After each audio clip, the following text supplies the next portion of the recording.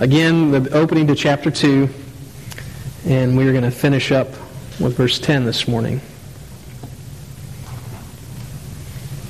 This is God's Word. It is eternally true. And you were dead in the trespasses and sins in which you once walked, following the course of this world, following the prince of the power of the air, the spirit that is now at work in the sons of disobedience, among whom we all once lived in the passions of our flesh, carrying out the desires of the body and the mind, and were by nature children of wrath, like the rest of mankind. But God, being rich in mercy, because of the great love with which He loved us, even when we were dead in our trespasses, made us alive together with Christ. By grace you have been saved, and raised us up with Him, and seated us with Him in the heavenly places in Christ Jesus, so that in the coming ages He might show the immeasurable riches of His grace and kindness toward us in Christ Jesus. For by grace you have been saved through faith. And this is not your own doing. It is the gift of God, not a result of works, so that no one may boast. For we are His workmanship, created in Christ Jesus for good works, which God prepared beforehand that we should walk in them. Father, we pray that the words of my lips and the meditations of our hearts would be on you this morning, that you would be glorified and we would be happy in them. In Christ's good name, amen. Good works are a difficult subject for many of us because we know that we are saved by grace through faith and that we are not saved by works. And so often what has happened in the last 500 years since we recovered that in the church, the truth of being saved by grace, we have left good works to the side as though they are an unimportant side thing that has no relevance to the normal Christian life. But the reality is good works are just as much a part of the Christian life as the grace that bought us and saved us. And they are just as much the work of God as the grace that bought us and saved us. If you read anywhere in Scripture, but especially here in Ephesians, that we are His workmanship, created in Christ Jesus for good works, which God prepared beforehand that we should walk. So we've talked about this idea of predestination a lot. The Spirit has put it in the first couple chapters of Ephesians. Again, not only is the day you were adopted and justified and became a believer, was predestined. And the good works that you walk in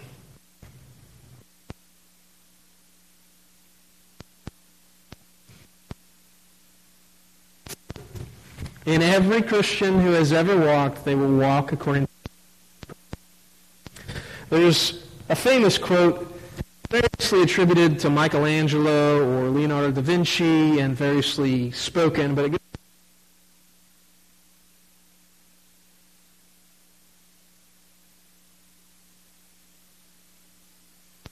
that looks moves. That's a decent way of thinking about new, but it's in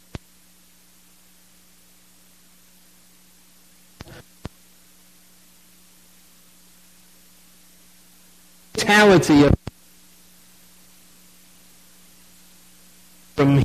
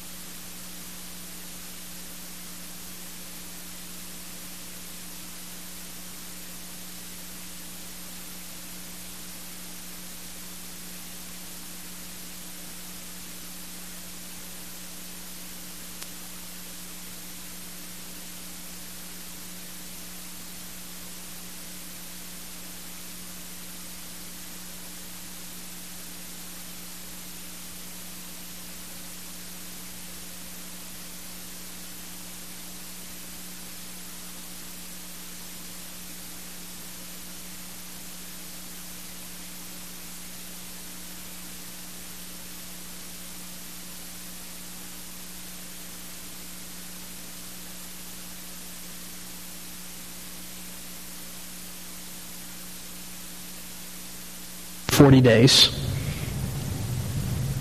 He went around. He did things. He appeared to people. He talked to people. He did stuff to show that he was alive. He ate. He slept. He said, put your fingers here. He did many things. He walked in the newness of his life. We too.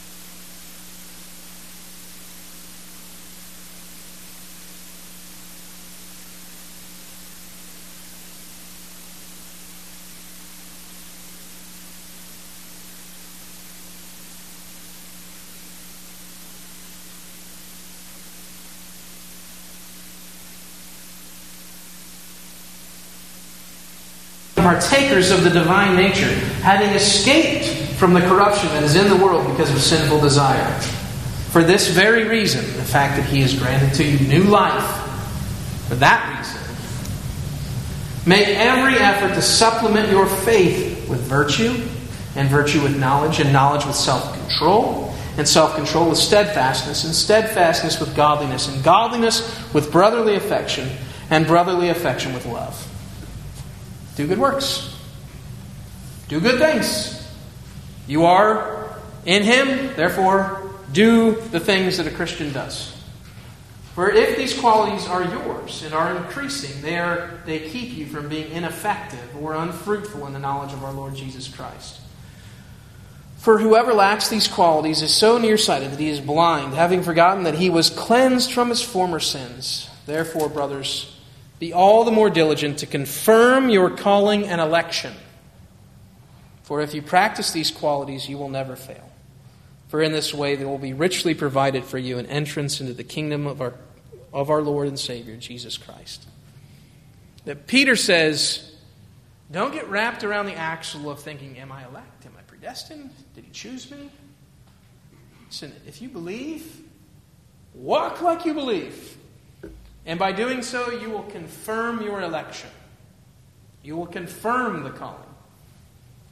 We don't spend our lives trying to figure out if some secret mind of God has chosen us.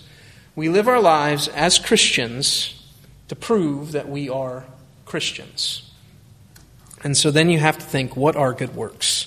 How do I prove this? What is it that distinguishes what I do from the other guy, from the non-Christian? And sometimes outwardly there is very little that distinguishes. Outwardly you may look very similar to a moral pagan, someone who does not believe in God. You may work hard, they may work hard. You may smile, they may smile. You may help your neighbor, they may help their neighbor. The difference is found in two things, and it is this. The goal of your works is the glory of God. We live our lives to make God known. We want to make God known. And so the question you have to ask is not, do I do good things? It's, do I desire God to be known? Do I desire God to be magnified? Do I want people to believe in the God I love? Do I do things so that people might see them, so that they might glorify my Father in heaven? You are like a city on a hill that cannot be hidden. You are like a light. Don't hide it under a bushel. It wants to be seen. Therefore, let your good works shine before men, that they may see your God, glorify the God who is in heaven. Christians want God to be known. That distinguishes them from every pagan. And that's an inward sort of thing until it becomes outward. So you make it your inward goal as a Christian to glorify God. And it becomes an external reality. You begin to say things because you believe them about the God you serve. And you grow in this throughout your life. I've talked often about my grandpa, who was very open about his faith with everyone that I saw him interact with. Waitress, cashier, customer at the furniture store. Do you go to church somewhere? Why don't you come to Riverview? That's where he went towards the end of his life. Meets at, I don't know what time, 10 a.m. It's way out on 110. Come on over. You can sit with us. Here's a tract. Do you know God? Everything. Now, I also happen to know the history of my grandpa, and that he was not actually always like that. It was progressive. He had a desire to know that people would know the God he served, and as he grew older, the actions began to be more and more whole, complete. The person he was in Christ was being put together. The old self was being peeled away. The new self was becoming more evident. And he was becoming more Christ-like as he aged. This is what will happen. And that's what Peter says will happen, right? He says,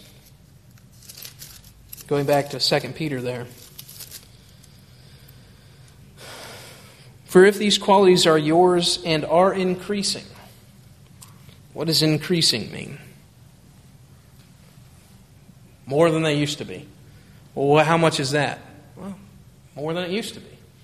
I had an incident, I haven't even told Sarah about this, but we went down to Texas this past week to see Sarah's dad. So we drove down on Monday, spent 3 days, drove back on Friday.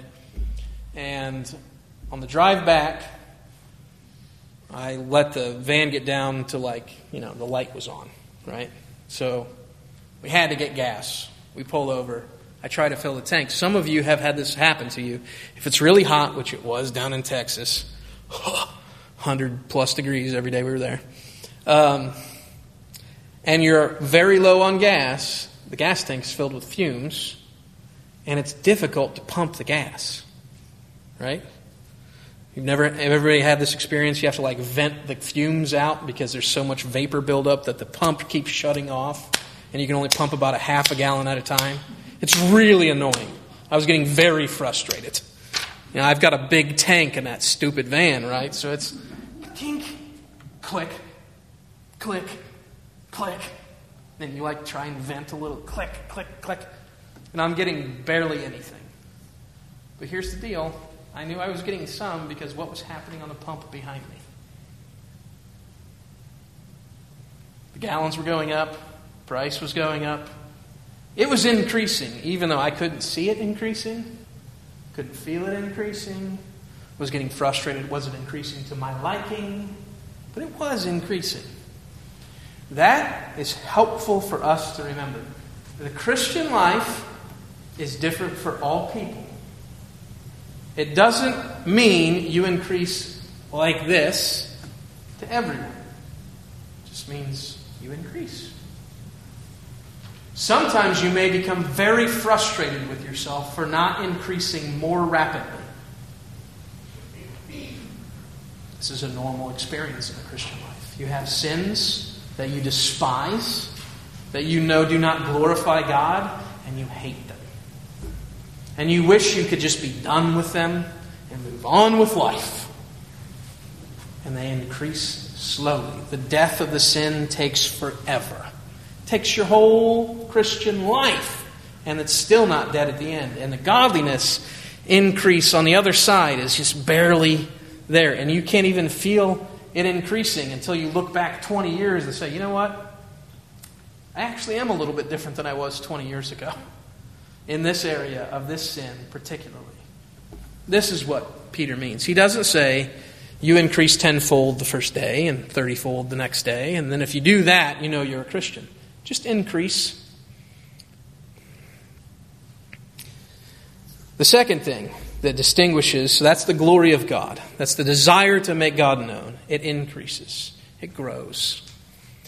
The second thing that marks out the good work from the not good work, the good work from the guy down the street who hates God doing the same thing on the same day, is faith. Faith. This is the more difficult part. So, doing the right thing, difficult, but you can do it. Even if you're not a Christian, you can do the right thing.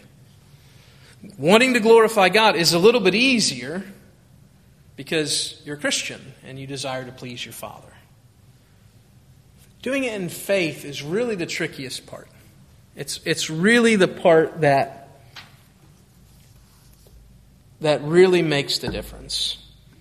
Because you have to be somewhat aware of your own weaknesses and sins. And a desire for the Spirit to overcome your weaknesses and sins. And it takes faith to do that. Oftentimes, what we do in life, even if we're sort of conscious of the glory of God, is we just go about our daily lives without any consciousness of our faith. And what is faith? Faith is believing things that are not seen. Faith is the hope for things longed for. Faith is believing that God can do the impossible. This morning in Sunday school, I was talking with a couple of guys who were there about a thing that is likely to fail. I'm going to talk to another pastor that I sort of am acquainted with and tell him that he ought to take care of some things. And it's almost assuredly not going to work. And I want to just absolutely give up and not do the thing because I don't want to make him mad at me. And I don't want to create an enemy if he gets real mad. And I don't have very much faith at all that it's going to do any good anyway. So what is going to distinguish me doing it as a good work versus doing it in the flesh? Faith. Faith. I know that to do it will glorify God. That's not the question I have. It's whether I believe God will actually use it to accomplish something. That's the difficult part.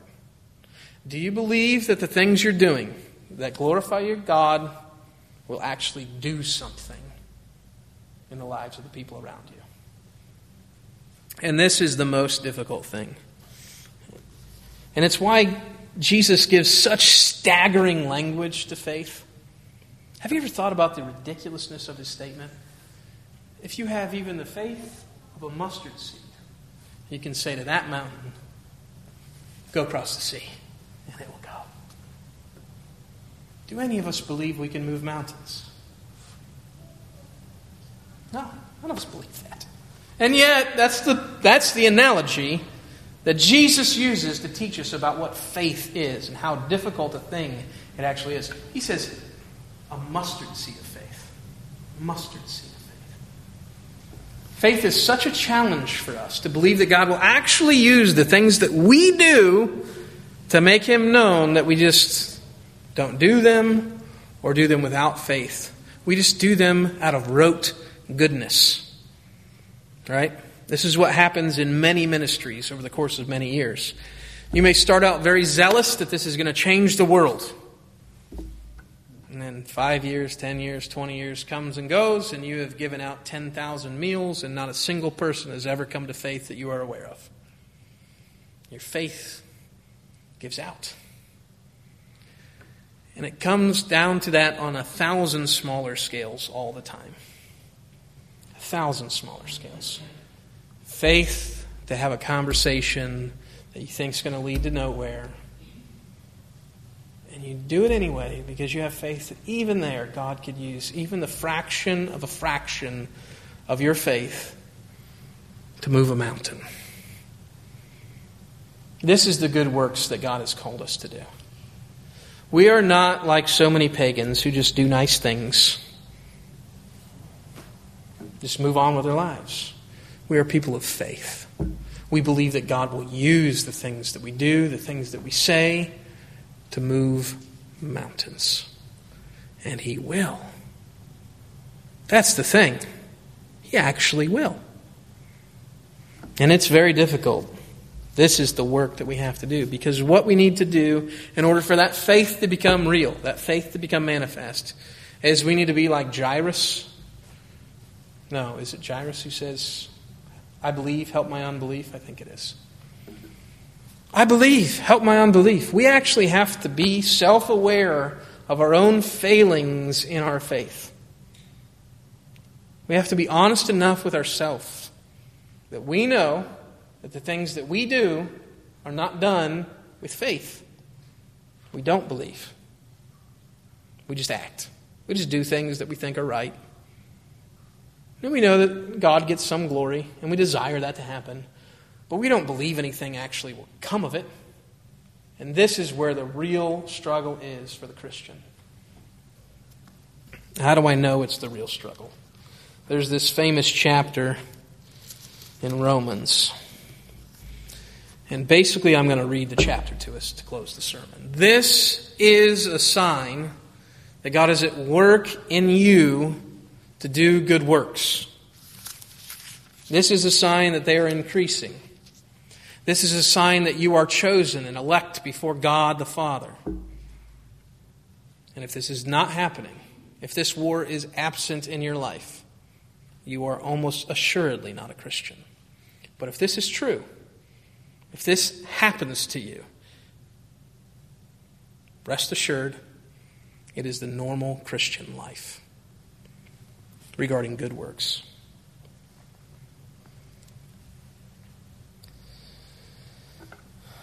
Did that which is good, the law, then bring death to me? By no means. It was sin producing death in me through what is good, in order that sin might be shown to be sin, and through the commandment might become sinful beyond measure. So Paul is saying the commandments of God are good, and they act like a sort of magnification for our own sins. They let us see deeper into ourselves than we could on our own. The law of God does. For we know that the law is spiritual, but I am of the flesh, sold under sin, for I do not understand my own actions. For I do not do what I want, but I do the very thing I hate. Now, if I do what I do not want, I agree with the law that it is good. So now it is no longer I who do it, but sin that dwells within me. For I know that nothing good dwells in me, that is, in my flesh. For I have the desire to do what is right, but not the ability to carry it out. For I do not do the good I want, but the evil I do not want is what I keep doing. Now, if I do what I do not want, it is no longer I who do it, but sin that dwells within me. So I find it to be a law that when I want to do right, evil lies close at hand. For I delight in the law of God, in my inner being. But I see in my members another law, waging war against the law of my mind and making me captive to the law of sin that dwells in my members. Wretched man that I am! Who will deliver me from this body of death? This is the normal Christian experience regarding good works. You know what to do. You know why you ought to do it. And then you don't. Or you choose the opposite. Or you choose something worse. And then you hear, a Christian wouldn't do that. A Christian wouldn't do that. A Christian wouldn't do that. You must not be a Christian. This is the constant war of the Christian life. Constant war of good works. Who Christ made you to be and who you once were. Who you are as a new creature and who you were as an old one. Who you are as the new self and who you were as the old self. And they battle it out. And sometimes it seems inevitable that the old self is going to win and strangle to death the new one. And you think, what's the point? I'm done with this struggle. I don't want to fight this fight anymore. I have no faith for the end. So then, the great death blow to the old self. Thanks be to God through Christ Jesus our Lord. So then, I myself serve the law of God with my mind, but with my flesh I serve the law of sin. There is therefore now no condemnation for those who are in Christ Jesus. For the law of the Spirit of life has set you free in Christ Jesus from the law of sin and death. God has done what the law, weakened by the flesh, could not do. God has done it. By sending His own Son in the likeness of sinful flesh, and for sin He condemned sin in the flesh, in order that the righteous requirement of the law might be fulfilled in us who walk not according to the flesh, but according to the Spirit. For those who live according to the flesh set their minds on the things of the flesh. But those who live according to the Spirit set their minds on the things of the Spirit. For to set the mind on the flesh is death, but to set the mind on the Spirit is life and peace. For the mind that is set on the flesh is hostile to God, for it does not submit to God's law. Indeed, it cannot. Those who are in the flesh cannot please God. You, however, are not in the flesh, but in the Spirit, if in fact the Spirit of God dwells in you.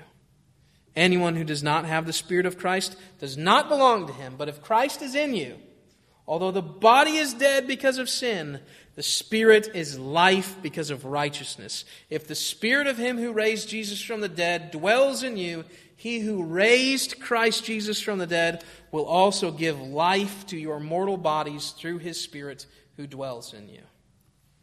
He will do it. You will walk. You will accomplish everything He has ever planned for you.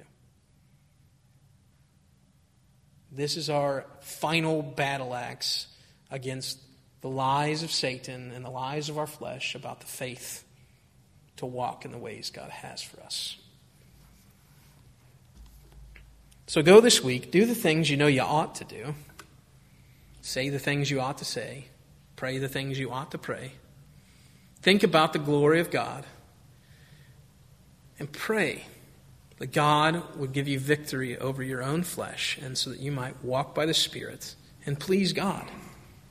To have faith that things will actually happen. That they won't just be the same, but you will move a mountain. That's hard to believe when the mountain is big and encroaching, but it's easy to believe when you know that Christ has overcome everything, including death itself. This is our faith. This is who we are. We are God's workmanship, created in Christ Jesus to do good works.